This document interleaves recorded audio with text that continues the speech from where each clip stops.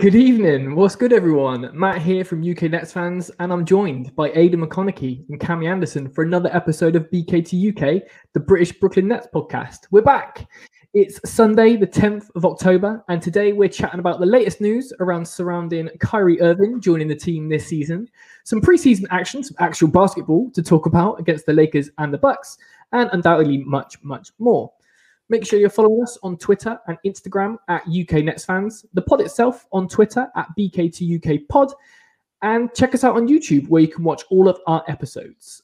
With that out of the way, let's get into it. And unfortunately, we got to start with Kyrie Irving, and it's a saga that seems to be going on and on and on. But as of Friday, Shams told us that the latest situation was that New York City had determined the Brooklyn Nets practice facility, HSS Training Center, is a private office building, meaning Kyrie Irving can practice at home. Originally, he wasn't allowed to train or take part in any team activities in New York, meaning he wasn't even allowed in the building, so he could only play road games, not even train with a team. However, about 2 hours before we started recording, Greg Logan from Newsday came up with some absolute fire on Twitter saying that Kyrie Irving practiced today with the Nets. He's not going to Philadelphia to face the Sixers on Monday night. This was his last chance to play before regular season opener in Milwaukee. Steve Nash admitted it's possible that Irving might come off the bench, but no firm decision has been made yet. Lads, it's been so long since we've spoken to each other, but I guess we got to get right into it. What do you think about this whole Kyrie Irving situation? Yeah, I mean, I guess you can start with the news that's came out. Obviously, Kyrie can train with the Nets, which is a huge boost and a huge development in the story, because we weren't even sure if that was going to be possible. And I don't know about you guys. I personally think it would have been a step too far and probably slightly harsh on other players if they were going to let Kyrie play in games without even training with the team. I don't think it's something they would have done anyway. I think it would have been completely stupid because he has to train with the team to be able to go and play games, in my opinion. So, yeah, I don't think that was going to happen. So it's certainly a boost. But, I mean, what's been talked about on Twitter has been a crazy story. It's just everyone's chipping in with their opinion. And I've kind of been of the opinion where I'm looking at the facts and what it means for the Nets. And obviously, the whole thing is Kyrie's not going to be able to play for 45 games this season. And it's looking more and more likely every single day that that's going to be the situation. Do I wish that Kyrie was vaxxed and able to play every single game? Of course, but he's not. And that's obviously his choice. And we can't change that. No one can change that. And if anyone could change that, in my opinion, I think it would have happened already. I think that boat sailed. I think it's too late now. So it looks like he's not going to be there. And I think the thing that's kind of getting me is the report that Woj came out with not too long ago, a couple of days ago, where he said that the Nets are going to have to make some really hard decisions about Kyrie, and they're prepared to make those decisions. And for me, it's, what does that mean? What does that mean? Is he going to play at all? Like, that's a question that's going to have to be asked, because if you're only playing for 39 games and you're missing all these other games, you're going home away, home away. We know how the NBA works, especially when it comes to playoff time, where you're literally home away, home away. How disruptive is that going to be to the team? We've already seen situations in the playoffs where, I mean, let's face it, we lost the NBA championship last year because the consistency wasn't there with injuries. If Harden was fully fit, if Kyrie didn't get injured, we would have been in a much better situation because we would have been more consistent. Do they want to take that risk where Kyrie's going to be in, out, changing lineups, almost having to do twice the tactics work that they would have to do normally because they have to do lineups with Kyrie, lineups without Kyrie? It's going to be really, really difficult. And it's just them making that decision. Are we going to go down that route, or are we going to play him? And I don't know. You could potentially make an argument for both, where you could say, look, we want to run with the guys that we can play for 82 games in the playoffs, and that's the way it is. But then you've got the questions of, what are we going to do with Kyrie? How long is this rule going to last? Is it going to go into next season? We don't know at the moment. So, or you've got the opportunity where Kyrie can play for 39 games and Kyrie's one of the best point guards in the league.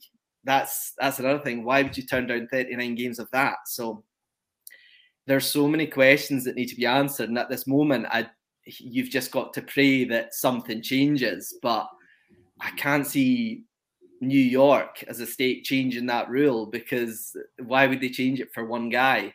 Despite it being Kyrie Irving, I don't think it really matters who it is. They're not going to change that. And the only thing that can really change is Kyrie changing his mind, and I can't see that happening. So we're just going to have to wait and see what the Nets are going to do. I think that's interesting that he's not going to play in Philly. I thought he would have done. So you don't know if that's maybe the shape of things to come, or potentially it was just too early with the rules training in terms of him getting to practice. But yeah, so I've given a very kind of political answer there, where I don't really know, but it's just there's so many unanswered questions still, and we start a week on Tuesday, so who knows? I think it will be the case. We'll always have these questions about the situation. As you say, I think the tactics one's a brilliant one. How can you have a guy playing in home games, whoever that is, that kind of fills in for Kyrie, and that guy will know as soon as we go away, I'm punted out the team. Yes, as much as a lot's been made of the fact the team all looked together, there certainly wasn't any discontent in the practice in the park. All the guys were vibing with Kyrie, having a good laugh at him. But then there's no way a player can sit there and go, yeah, I'm totally happy playing all the home games but getting punted just because he's, through his own personal choice, and we've got to respect that personal choice, decided to not get the vaccination. But it's going to cause disruption no matter what way you look at it. It's already kind of caused some disruption. We don't really know what's happening. A lot of the media attention is once again on Kyrie, and some would maybe say that would help. It takes the pressure off of other players, whilst Kyrie may not even play at all, and people just say things about him as they always do, and that might help the Nets and take some pressure off us. But it's just, come on, I'm not going to try and force him. It's selfish, and when you're a fan of a team, I think you'd kind of broadly said this in your column for Nets Republic, Matt, about you trying to make exceptions because it's your team. You want to kind of make excuses and try to find positives, but I can't find any positives to this situation. It is three guys who are vaccinated with a team who are fully vaccinated. You want to just see everyone move on. Yes, New York have changed and relaxed some rules, which have ultimately allowed Kyrie to train, but the chances of them changing everything so soon, I can't see that happening. Eventually, perhaps 3 years down the line, when COVID's maybe not as big a thing as it is at the moment, rules might be different, and yeah, this will be something of the past and forgotten about. But I should say, I want nothing more than see Kyrie playing every game that he can play. When you've got a player like that, it's not something you could just go, yeah, we'll not play you. But at the same time, the Nets do have a really tough decision to make. Do they just say to him, no, you're not playing, you get the vax, the other guys have got it? Or do they ultimately trade him? There's been a few trade talks. I can't see it. There was also the Stephen A. Smith thing, and we know he can be a bit hit and miss with Nets news, and kind of the talk on KD might let the Nets trade Kyrie. It's just a mental situation. And yes, we've got KD and Harden, and that alone should be enough to lead us to a championship. But you want Kyrie to be there and playing a big part in his hometown team winning the championship at the end of the season. Yeah, I think the news today that he is allowed to train in Brooklyn has almost made it a harder decision in my mind, because if it was he can't train in New York, he can't play in New York, so he can only train and play on the road, I think that would have been a stretch too far. I think, weirdly, given how good Kyrie is, because he can train with the team, but he's only essentially sitting every other game, there's almost we might be able to make this work in a weird kind of way. So I think it's almost confused it a bit more. But yeah, I just want to wake up to the news that he's got vaxxed and he can play. And like you say, I don't think there's any other team that's in a position like we are where we could lose a guy that averaged 27 points per game on 50, 40, 90 splits and still be all right and still be one of the top favorites for the title, which is, it's a nice position to be in, but it would just make it a heck of a lot easier. This kind of brings us on to, we got a listener question that deals with this. Let me just find it from Sam via Twitter. He said, first off, all right, guys, hope you had a good summer. I've got some listener questions. Should we trade Kyrie? I love the guy, but I think it's going to be too big of a distraction going for a championship. this team needs a break. Love the content, Sam. Sam, we love you. Thank you very much. But yeah, it just goes off the back. There's a lot of Ben Simmons chat going on. And Aiden, you make a great point. It's just like, is 41 games of Kyrie Irving better than 82 games of someone with half the output? Do you know what I mean? It's a tricky one. Cammy, I'll go to you first, but do you think we should trade Kyrie? At this very second, no. This is me hoping that maybe the games start and he feels he's missing out, and then he maybe changes his mind. Obviously, we know Kyrie loves basketball. He's a people person, and he'll want that kind of connection with the fans. And he'll also, if the fans all kind of now back, it's all almost normal again. And you kind of think he'd want to be part of that. I think if we're approaching the trade deadline and if we've made the decision he's not playing at all, I think you've got to field some calls. It's a lot of money to pay someone to not play, and obviously he's standing to lose a hell of a load of money, and that certainly says a lot about him as a person and his beliefs that he's entirely entitled to, that he's willing to lose millions upon millions upon millions to miss games. And yeah, fair play for that, I guess. But another thing we were kind of saying, is 40 games of Kyrie, all right. Yes, we kind of go like home away. But then I did see a good comment on Twitter about Kyrie. Granted, last season he was probably one of the lesser injury-prone players in the team. But then he's got to have rest as well. What about when we're on long kind of away stints? Does he take rests on those games? How does it then factor in when we've got a 6 or 7 game home stretch and then we go away? How can he prepare for that? Nothing. Yeah, you can train with the team, but you're not having that kind of match fitness. And yeah, again, it just goes back to what Aiden and I said, that there's so many questions and no answers. And I think there's only one man with answers, and it's Kyrie. Nobody who's conversed with the Nets, articles have come out, nobody really knows because there's been so many different reports. But in terms of trading, there's definitely going to be teams interested in Kyrie Irving, despite what some would class as the baggage that would come with him. Obviously, not all the COVID rules are the same in other states, so some teams would probably quite happily go, yeah, we'll take him. It doesn't bother us if he can't play here. So what? It's one game, but he can play every other game for us. But when you're missing a player for 40 games, that's a considerable amount and something you've really got to think about. Yeah, I mean, I agree with Cammy. I don't think they trade him right now, in my opinion, but they may come to a stage where they potentially have to. And I think something that's not been talked about enough by journalists and just fans on Twitter as well is there's clearly going to be disruption here. This isn't going to be a straightforward situation. There's going to be arguments about this, about how it's going to work. Kyrie's not going to say, yeah, I'm not going to get vaxxed. And okay, yeah, you're just not going to play them. But that's fine. You'll play that. There's going to be disruption. Someone's not going to be happy.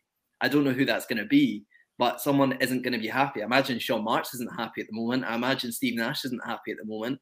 You're not telling me that Nash is happy that he's lost his starting shooting guard for 45 games of the season. He's going to be raging about that. So, I mean, in terms of when I say that they may potentially have to, is I go back to saying, obviously, we don't know how long this rule is going to last. If they are going to decide that they're not going to play him all together, then they're stupid to not look to trade him.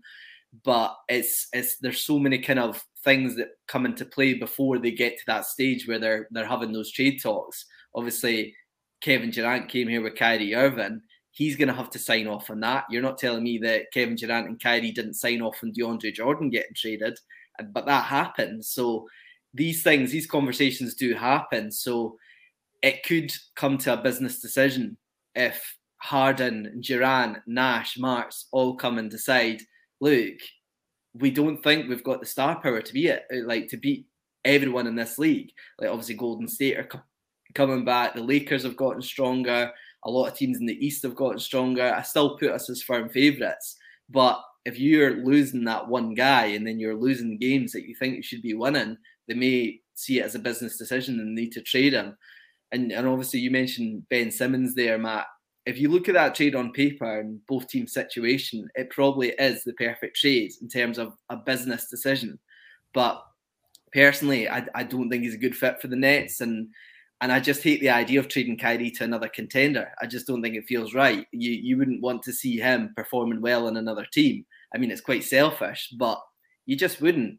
And I think as well, it's just one of these things where if you don't trade him and then you let his contract run down, because I can't see Kyrie signing a new deal with the Nets and the Nets wanting to sign a new deal with Kyrie if they can't play him constantly. And then you're losing value, and they don't want to do that either. So, yeah, I think it could come to a stage where they do look to trade him, but hopefully it doesn't come to that. And there's other dominoes that fall that mean that we can potentially get him for more games than we think we're going to get him for at the moment. Nice. Yeah, Kirk's in the chat. He makes a good point. It's just like, is this acceptable for lower paid players, or is Kyrie getting away with this as he's a superstar? Kyrie Irving is 100% getting away with this because he's a superstar. If Bruce Brown wasn't getting vaxxed and he was holding out and said no, we'd probably ship him out.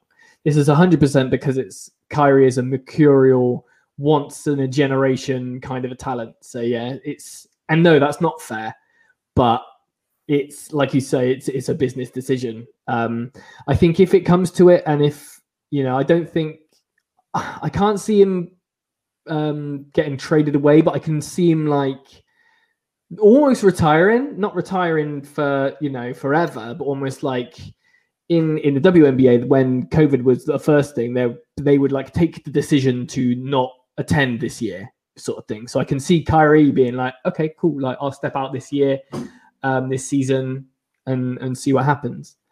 But yeah, I've got a feeling this isn't the last we're going to hear about this. This probably isn't the last time you're going to hear about it on BKT UK.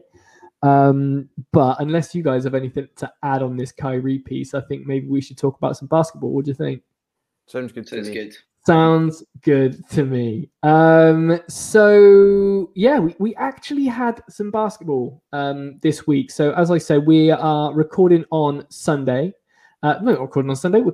Yes, we are. We're recording on Sunday, but last Sunday, at the UK friendly tip time of 8:30 p.m., the Nets kicked off their preseason schedule against the Lakers. Obviously, a lot of people thought this might be a precursor to the NBA Finals for this year, but it was not exactly a star-studded event, was it, Aidan? No, I mean, yeah. So the Nets opted obviously to go without. Let's list these guys off because it's pretty much everyone that you'd expect to be starting on the Nets. So KD, Kyrie, Harden, Harris, Blake Griffin, Patty Mills, and Johnson as well. So I mean, you look at that as a 7-man rotation. They win the NBA championship right there. So I mean, if you chose not to watch this one, I understand why. But I watched it because I was really intrigued to see how the Nets did, and they done really well. So obviously the Lakers played Anthony Davis, which is understandable, obviously, with injuries he had last year, that they're wanting to get as many games in as possible for him before we start. So it was going to be a challenge, but it was just a really, really good opportunity to see what the Nets have beneath the stars. And you look at those 7 guys, and then you look at who played on this team. And so many guys made an argument for those last 2 or 3 spots in this rotation. And I think that's what was the most interesting part about this game. And if you watched it, like, the team is so deep, like they really are. If you look at that team makes the playoffs, which is crazy, but I think they would. And I mean, in terms of individuals, I think Millsap and Aldridge, despite their age, I thought they looked solid in the court. I thought they looked really good. There was a bit of rust, but both looked really able, and I think they're going to play big parts this year. Bruce Brown, obviously, he's taken his game to another level shooting-wise. Bembry and Carter, they both looked like really intelligent defensive pickups, which was really kind of refreshing to see in a Nets team. And so that's 5 rotation guys on top of the 7 guys. And that's before adding Killer Cam, who was just insane. I mean, this kid is ready to play. He's just something really, really special. And right now, I can't see how Nash does not put him in the rotation. So there's going to be unhappy guys. You think there's 5 really good pickups. You've got the 7 guys, and then you've got Cam as well. Even That's that 13 Devontae guys. Kaycock looked decent as well, didn't he? Like He looked decent. It's just like it's finding minutes for these guys, and I wouldn't like to be Steve Nash right now because he's going to have to put these guys in. And I think that's probably the only reason that he's not pulling his hair out about Kyrie is because he's got such a deep roster right now. So they can be happy, but yeah, there's going to be unhappy people. And Cam Thomas strikes me as a guy that is going to be really, really angry if he doesn't make this rotation. And I love to see that from him. And he's really, really exciting to see a young guy like that with that confidence. And yeah, I think he's the most exciting rookie we've ever had under Sean Marks, which is a big, big thing to say. But yeah, I can't wait to see how this guy does. So I'm going to sing the praises of Paul Millsap, who Aidan touched on briefly, and just took my own horn a little bit. In one of the 15 minutes or less episodes a few weeks ago, I said Paul Millsap was going to be this year's Jeff Green. And this performance, yes, it's pre-season. This may have justified my comment, and now I kind of feel good and think I can now predict stuff. But I know the second we start predicting games, that's going to go out the window. But 10 points, 10 rebounds, if he can produce that on a regular basis, we're going to be laughing. That is exactly the kind of input that we needed from someone. We lost Jeff Green's numbers. He was kind of similar in that regard. He also, Millsap also popped up with a few assists. And yes, his shooting wasn't fantastic. He went 4 from 10, but he did sink two of 4 free attempts. So yeah, early goings, and yes, he's now out with kind of health and safety protocols and can only hope he's back soon. But the first showings of Millsap in a Nets jersey were very positive, on top of obviously Cam Thomas, who I think we're going to wax lyrical about throughout the season. Nick Claxton was a huge favourite of us. Any single time he got near the ball, we were all chanting and all buzzing for him. But Cam Thomas, this is different. Love that. Yeah, I had a little bit of a deep, just to wax lyrical about him, as you say. 21 points off the bench, led all scorers for both teams with his 21.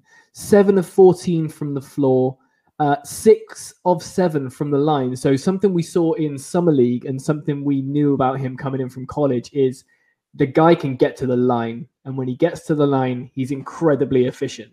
So that's how he gets a lot of his points. He also dug in 4 rebounds, 2 assists, and a block. So a lot of people were saying that Cam Thomas he's just a scorer. So he does have a lot of work to do in that kind of making quick decisions, that court vision stuff. So to see him have a couple of assists in there is really, really positive.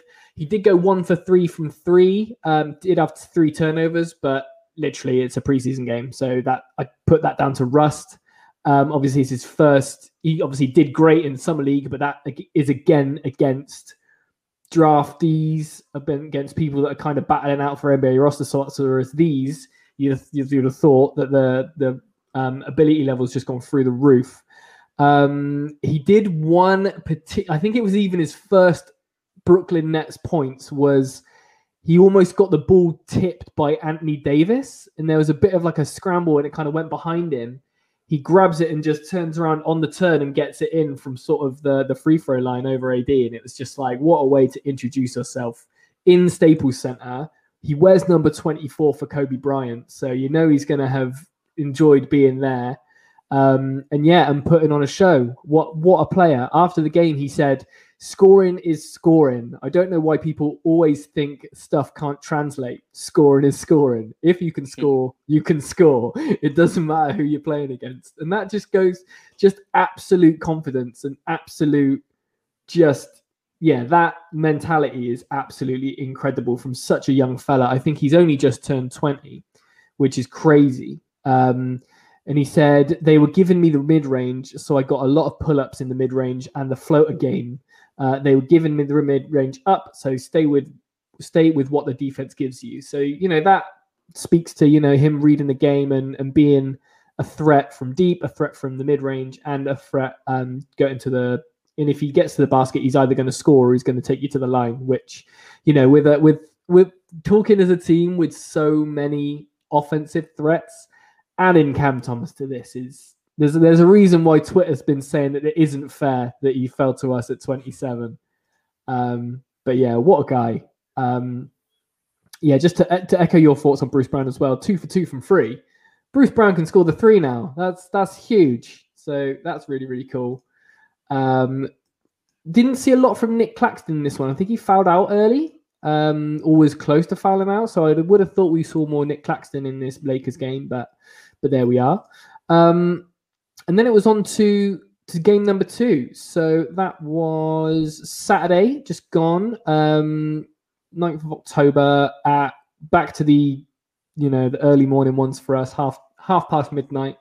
But the Nets going back to face the Bucks, and we took the win there as well, 119 to 115. And I want to say revenge game for Joe Harris, but I think we'll get onto that in a little bit. But I just want to keep this Cam Thomas stuff rolling. Cammy, what did you think of Cam in?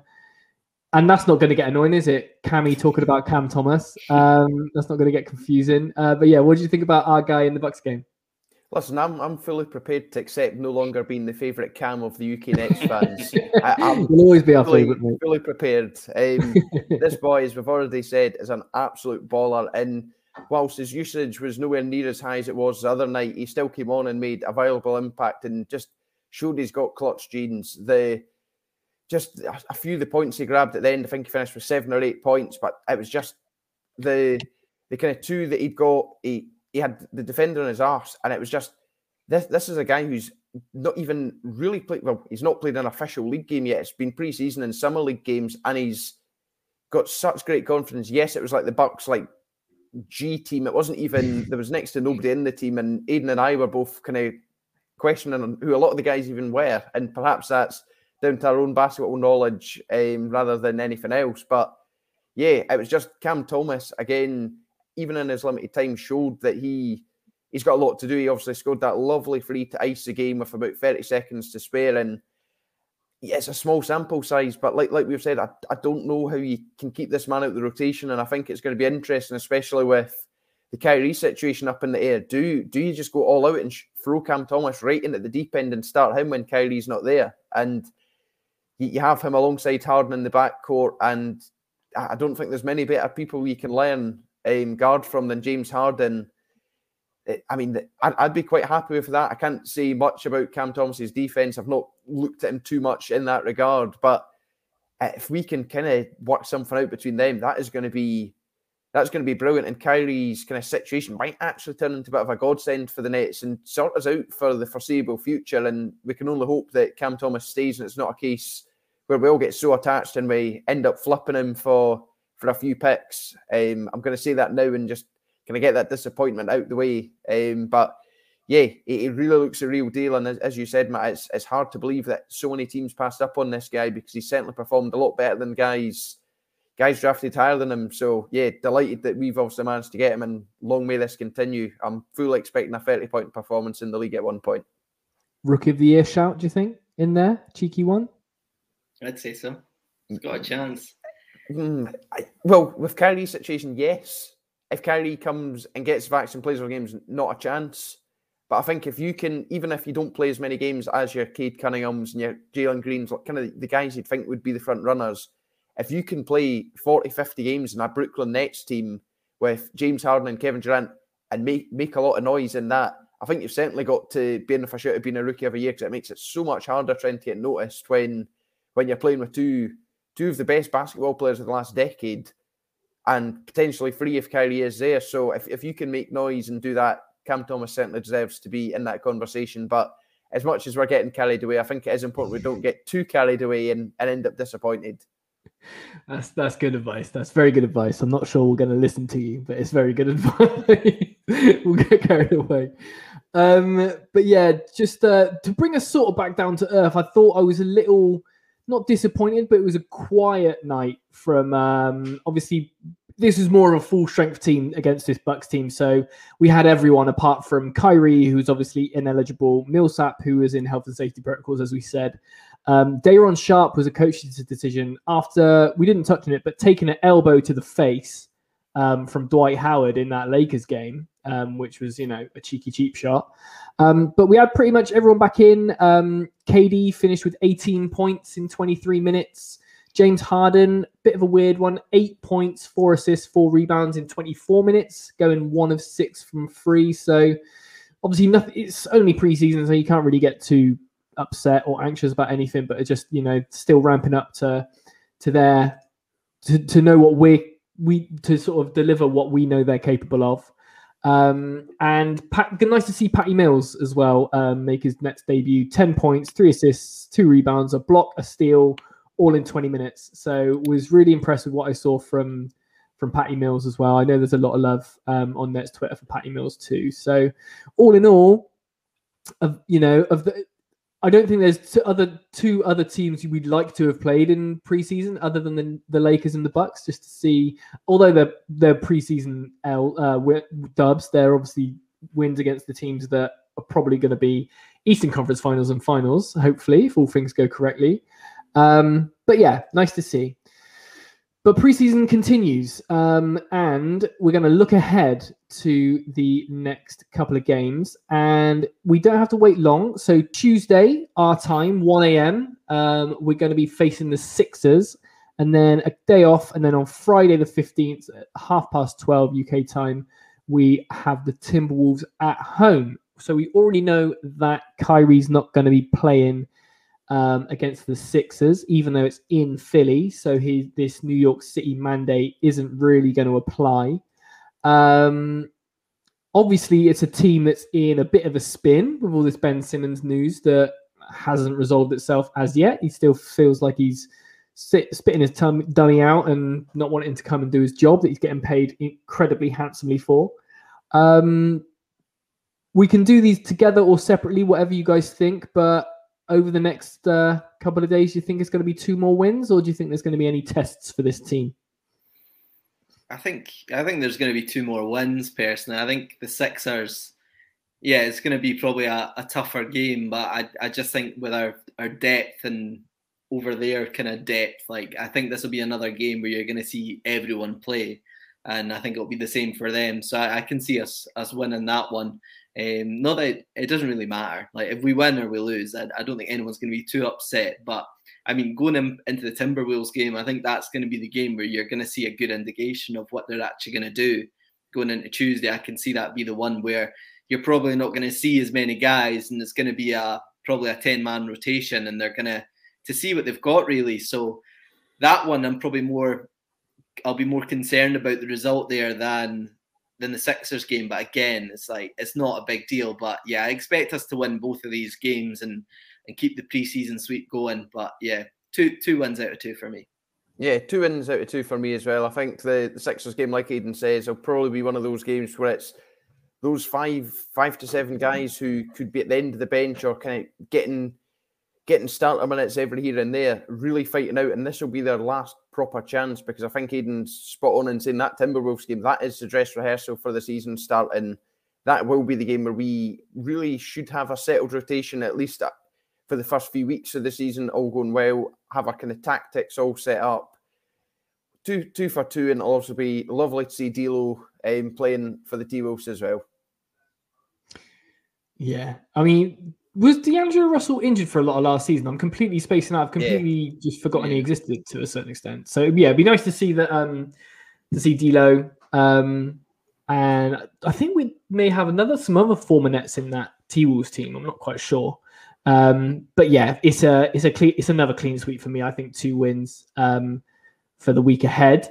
We're actually going to start making a note of, because we always predict these the weeks ahead, but we're actually going to start making a note of these and start running them out on social, just so we can keep a tally, keep a score, see who's got the obviously Cammy's prediction on Paul Millsap came true, so maybe he's got the skills to make this come true too.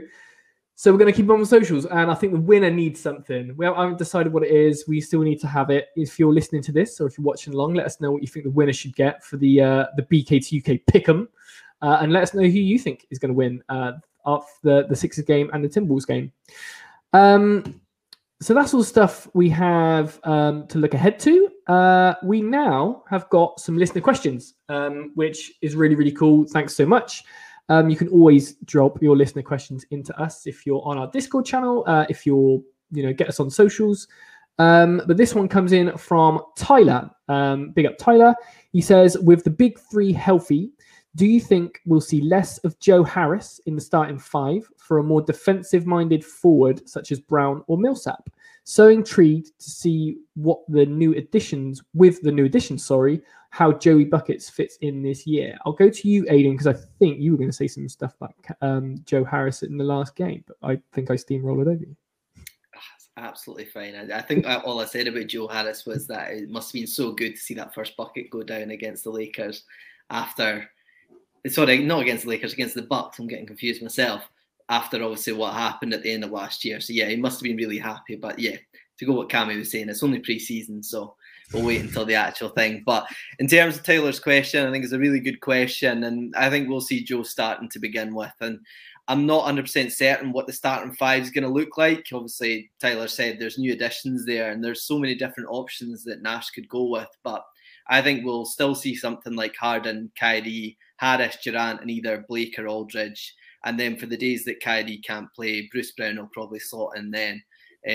So it's one of those, if it's not broke, then why fix it kind of thing. So I think to start with, you'll see Joe Harris in the team. But I do like the idea of Paul Millsap starting. I think from what I've seen of him and the type of player that he is, it would be quite nice to have that size and defence in the front court, especially if Kyrie is going to be out for a lot of the games.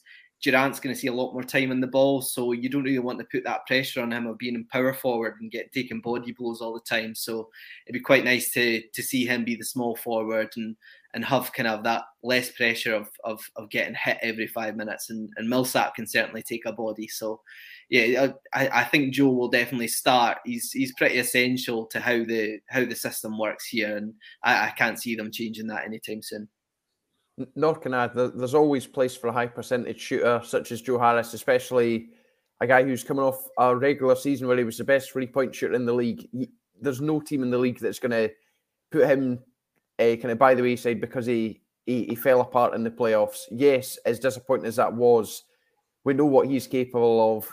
Players can have off games, and I know we were all really raging that he got disappointed. There was so many, we should just trade him, he's earning a lot of money and whatnot. But yeah, there's definitely a place for Joe Harris in this team. I think Kyrie's situation is going to determine a lot of this. I think if Kyrie's available, Harris will play. We played that quite a lot last season, and yeah, let's be honest, we've done all right. I don't think there's too many complaints. But when Kyrie isn't there, we may opt to go for something different. We could even put Bruce Brown at guard or something like that. We've seen that a few times. He's quite the versatile player and kind of get that defense there. But ultimately, we know what Steve Nash is like. He loves playing rotation roulette. I think there was about 40 different rotations and starting 5s last season. So we're going to say Joe Harris is going to start, but so's everyone else in this team. And yeah, let's just hope that everyone who does start does well, everyone who comes off the bench does well, and leads us to that championship.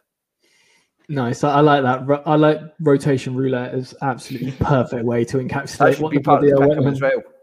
Yeah, nice. Pick the starting 5. Ooh, crikey. We'd be here literally for hours, mate. It's not worth it. I think with Tyler's question, I think the boring answer is that it's going to be matchup dependent, especially in the playoffs where you've got a bit more time to scheme for your opponent. It always kind of blows my mind when you hear that. Like, obviously, with football being the dominant sport over here, you know that you got your scout in and you scout your team you're going to play on Saturday or whatever. But basketball, you don't really do that because you play 4 games a week. So you just kind of keep on keeping on. But when the playoff time comes around and you can scheme for a bit more, as I say, I think it'll be a bit more player dependent whether or not Joe makes it into the starting lineup. But I'm with you guys. I still think Joe's a starter, providing elite 3-point shooting and floor spacing. So everyone else, KD, Harden, and hopefully Kyrie can operate there. However, as we touched on with Bruce Brown showing flashes of that free ball as well, obviously, 2 preseason games, and we think, I'm not comparing him to Joe Harris when he shoots threes, but if sort of Bruce Brown starts getting respected as a 3-point shooter and he can start, the defenders on him have to keep a little bit more honest, then he can start pulling defenders each sort of towards him and let other people operate. So, short answer, I don't think we're going to see any less of Joe Harris. personally. Especially, I think there's going to be a bit of a. I know generally that the first play we run when we come out in the first quarter is get the ball to Joe and get him to sink a three. And I think we're going to be sort of we're going to be even more keen on getting the ball into Joe Harris's hands, given how last season ended. I think just to boost him up. We've got Kyle Korver on the bench, who's obviously a career 3-point shooter, giving him sort of good advice. So I think that we're going to be doing a lot to accommodate and make Joe Harris feel very comfortable this season, and deservedly so. Which leads us on to a follow-on question we got from Elliot from Hoopin' and Luton, again via our Discord. He says, should the fourth highest player on the roster be just a minor role player? I want to jump in first because I think this is a terrible take from Elliot, because Elliot is king of the Joe Harris holding to account committee. Obviously, love you, Elliot, but I hate this take so much. Yes, Joe Harris is the highest paid player on the team, but he's on literally half of what the third highest player is on. So it's still a very, very, very good value contract. Led the league in 3-point shooting 3 of the last 4 seasons. Incredibly durable as well. I think he played in all the games last season apart from 1. I think also he's not just a minor role player at all. Just because you're not the primary option on offense doesn't mean you're a minor role player at all. This is how cheesed off I got with this question, right? I went digging for stats, right? Joe Harris is the 72nd highest player in the NBA. Ricky Rubio, who's the backup point guard for the Cavs, earns more than Joe Harris. Eric Bledsoe, the backup point guard for the Clippers, earns more than Joe Harris.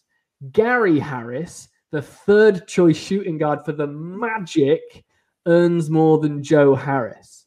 It's just an incredibly good value deal for literally the best 3-point shooter in the league. I could go on, but I'm going to let someone else go. So whoever else wants to fight Joey's corner for me, or not? I'll jump in and help fight in your corner. So I actually misread this question when you sent it over and seen that the 4th highest paid player. But I guess my answer still kind of applies. I think when you're playing in a team with KD, Harden and Durant, it would be quite easy to be seen as a minor role player. I think pretty much every player that's not a complete superstar would kind of find themselves relegated to a role player role. But you could be called a role player, but that doesn't mean that you're a bad player by any stretch of the imagination. Joe Harris is still a top player, and yes, we paid him a lot of money, and it's something that regularly causes disputes in the Discord. But if we didn't pay him, ultimately someone else would have. You've listed off some of the players who I certainly wouldn't have over Joe Harris on more expensive, bigger contracts than he is. But yeah, I think in normal teams, the 4th highest paid player should probably making a real massive impact. We're not a normal team though, and Joe Harris still makes what I'd consider to be a more than acceptable impact. And every so often he goes above and beyond that and will go completely off, and he's unstoppable. So although I read that question wrongly when I was preparing my notes, I hope that answer still kind of falls in with the same thing, and that Joe Harris is a valuable member of this team. And to have Joe Harris as your 4th highest paid player and 4th best player, if we're putting it kind of that way, yeah, I'd settle for that. Yeah, nice. I mean, it's just a situation in this league now where shooters get paid. It's just what happens. It's like, would you class a shooter as a role player? I mean, it is a role, but they're so essential in this 3-point shooting league, this 3-point obsessed league that we're in now. And yeah, can you really make an argument for anyone else on the Nets to be paid more? I don't see who brings more to the Nets than Joe Harris and what he does in terms of points and his value as a shooter going into that team. And if you look at it logically as well, if you go back to last summer, it was you either pay him or you lose him, because I think there would have been plenty of teams. You obviously mentioned like players like Ricky Rubio, Gary Harris and stuff like that. I remember the Hawks. There was rumors like the Hawks that were willing to pay him like $20 million a year to come and play for them. So I think the Nets had their arm twisted, and yeah, Joe Harris probably could have went elsewhere and got more money. So when you think of it like that, we got a good deal. And I wrote on my notes initially, he's the best 3-point shooter in the league, and you can still make an argument that he's maybe not. He's maybe top 5 at the very, very least when you think of guys like Steph and obviously Klay Thompson coming back. But in terms of consistency and the amount of shots that he gets, you have to remember that Steph and Klay get so many more shots than a guy like Joe Harris, but Joe Harris makes his shots at a much better clip. So I don't have an issue with him being the 4th highest paid player in the team. And I think it's a necessity for a contender to have a guy like that. So you'd rather pay a guy like that than say we lose Joe Harris and then we pick up JJ Redick on a vet min, and then putting that pressure on an aging JJ Redick to do that role, which we do need, especially come playoff time. So yeah, I don't have an issue with paying Joe Harris. And I think especially after last season, we just need to look at it as a fresh start. Clean slate for absolutely everyone, including Joe Harris, including Kyrie Irving, and you just need to get behind the guys. And I think that's the best thing that we can do for the team at the moment. And I can see why people are still angry with Joe Harris, but come on, it happens. It's happened so much in history, and we just need to get over it and get behind our guy, because we know how talented he is. He's still relatively young as well, so I back him to have a really, really good year this year. Nice. Yeah, I couldn't agree more. And yeah, still love you lots, Elliot, but I'm not having it. I'm sticking up for him. And I think that's going to do us for this evening. Great to be back, lads. We're going to try and do this every Sunday, every 9 p.m. So, follow us on socials. Get us on Twitch, get us on YouTube, get us on Twitter, get us on Instagram. And yeah, we're going to be talking Nets this whole season. So thanks for coming along. Thanks for listening. Buy some merch if you want to support what we do. Read my latest article on netsrepublic.com, where I discuss the struggle of being pro-vax and pro-Kyrie Irving. And yeah, we'll see you next week. And thanks for listening. Take it easy.